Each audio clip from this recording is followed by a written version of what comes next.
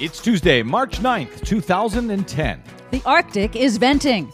Food poisoning is expensive. Texas is breaking wind. Hey, dude, what? Records, that is. I see. Plus, the greenest Oscars yet. All of that and more straight ahead. I'm Brad Friedman of BradBlog.com. And I'm Desi Doyen. Stand by for 6 minutes of green news, politics, analysis, and snarky comment. I'm trying to reduce my carbon ass print. Good luck with that, Stephen Colbert. This is your Green News Report.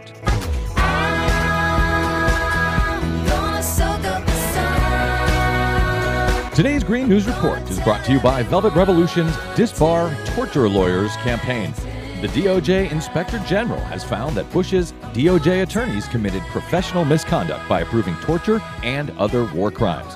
But the DOJ refuses to refer the findings to state bar associations. So, VR will.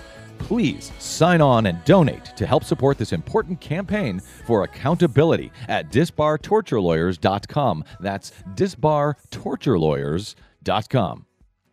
Okay, Desi, what do you have on the rundown for us today? Oh, those climate scientists, they just can't seem to stop measuring and observing things and Those stuff. liars, those lying climate scientists again? What do they do this now? time it's methane. Methane is a potent greenhouse gas, 30 times more potent than carbon dioxide. Scientists have long warned that global warming could trigger the release of vast stores of methane underground. A new study from the University of Alaska shows this change may actually be underway. A frozen section of the Arctic seabed in Siberia is melting and releasing a lot of methane. You know, Rush Limbaugh says that it is cows who release methane that is causing the global warming in the first place. Well, part of that also could be the Arctic seabed, which is about 200 million zillion times bigger than that. Well, I don't know. Rush Limbaugh is an expert on cow farts and hot air. I'm just saying. Here's University of Alaska researcher Natalia Shakova. The concentration of methane currently measured in the Arctic atmosphere are the highest ever measured during the last 400,000 years. Now, more methane means more warming, which releases more methane, which leads then in turn to more warming. And this might cause climatic consequences, unpredicted. Now, it's very important to note that in this study, the researchers and other climatologists state very clearly that they cannot say whether this is a new phenomenon or if it is normal for the area, because these are the first long-term measurements ever taken in that region. Of course, others say it's stupid to keep warming the globe just to find out if this is going to be a problem later on. Yeah, I'm still blaming Rush Limbaugh, but maybe that's just me.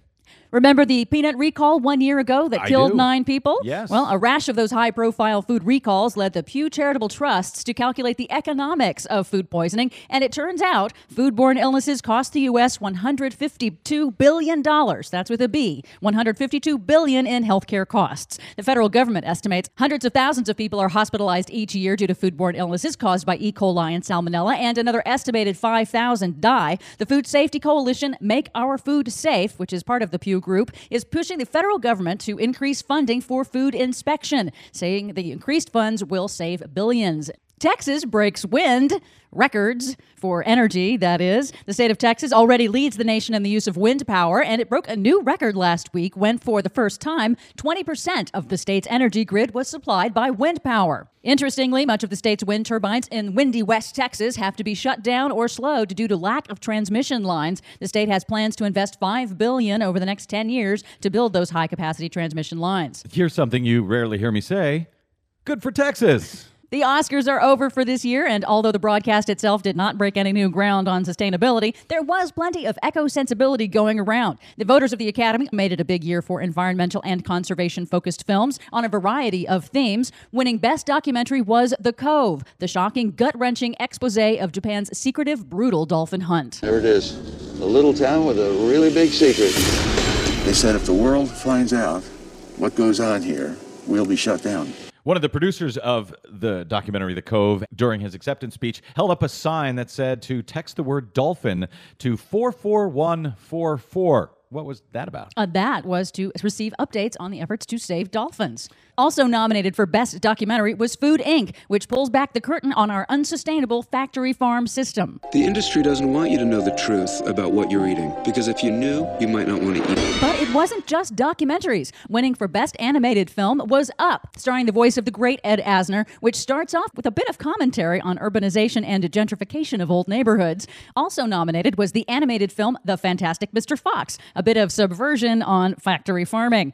Avatar did not win for Best Picture. That honor went to Hurt Locker, but Avatar has been driving right-wingers crazy for its clear environmental conservation message. It's not a long drive, Des. No, it's not. And there's a reason that the process and destruction of strip mining on a massive scale in Avatar looks so realistic. According to the Canadian Broadcasting Corporation, the supervising art director on Avatar studied the Alberta tar sands in Canada, where the land is being stripped away in order to extract oil embedded in the sands, which environmental groups call the largest environmental disaster in the real world. You know, I'm still thinking about Rush Limbaugh and cow farts, but maybe that's just me. Read about all of our stories today and the ones we didn't get to at our website, greennews.bradblog.com.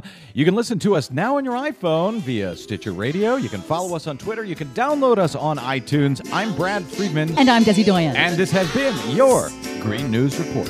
Oh, what a relief. I never did believe them scientists anyhow.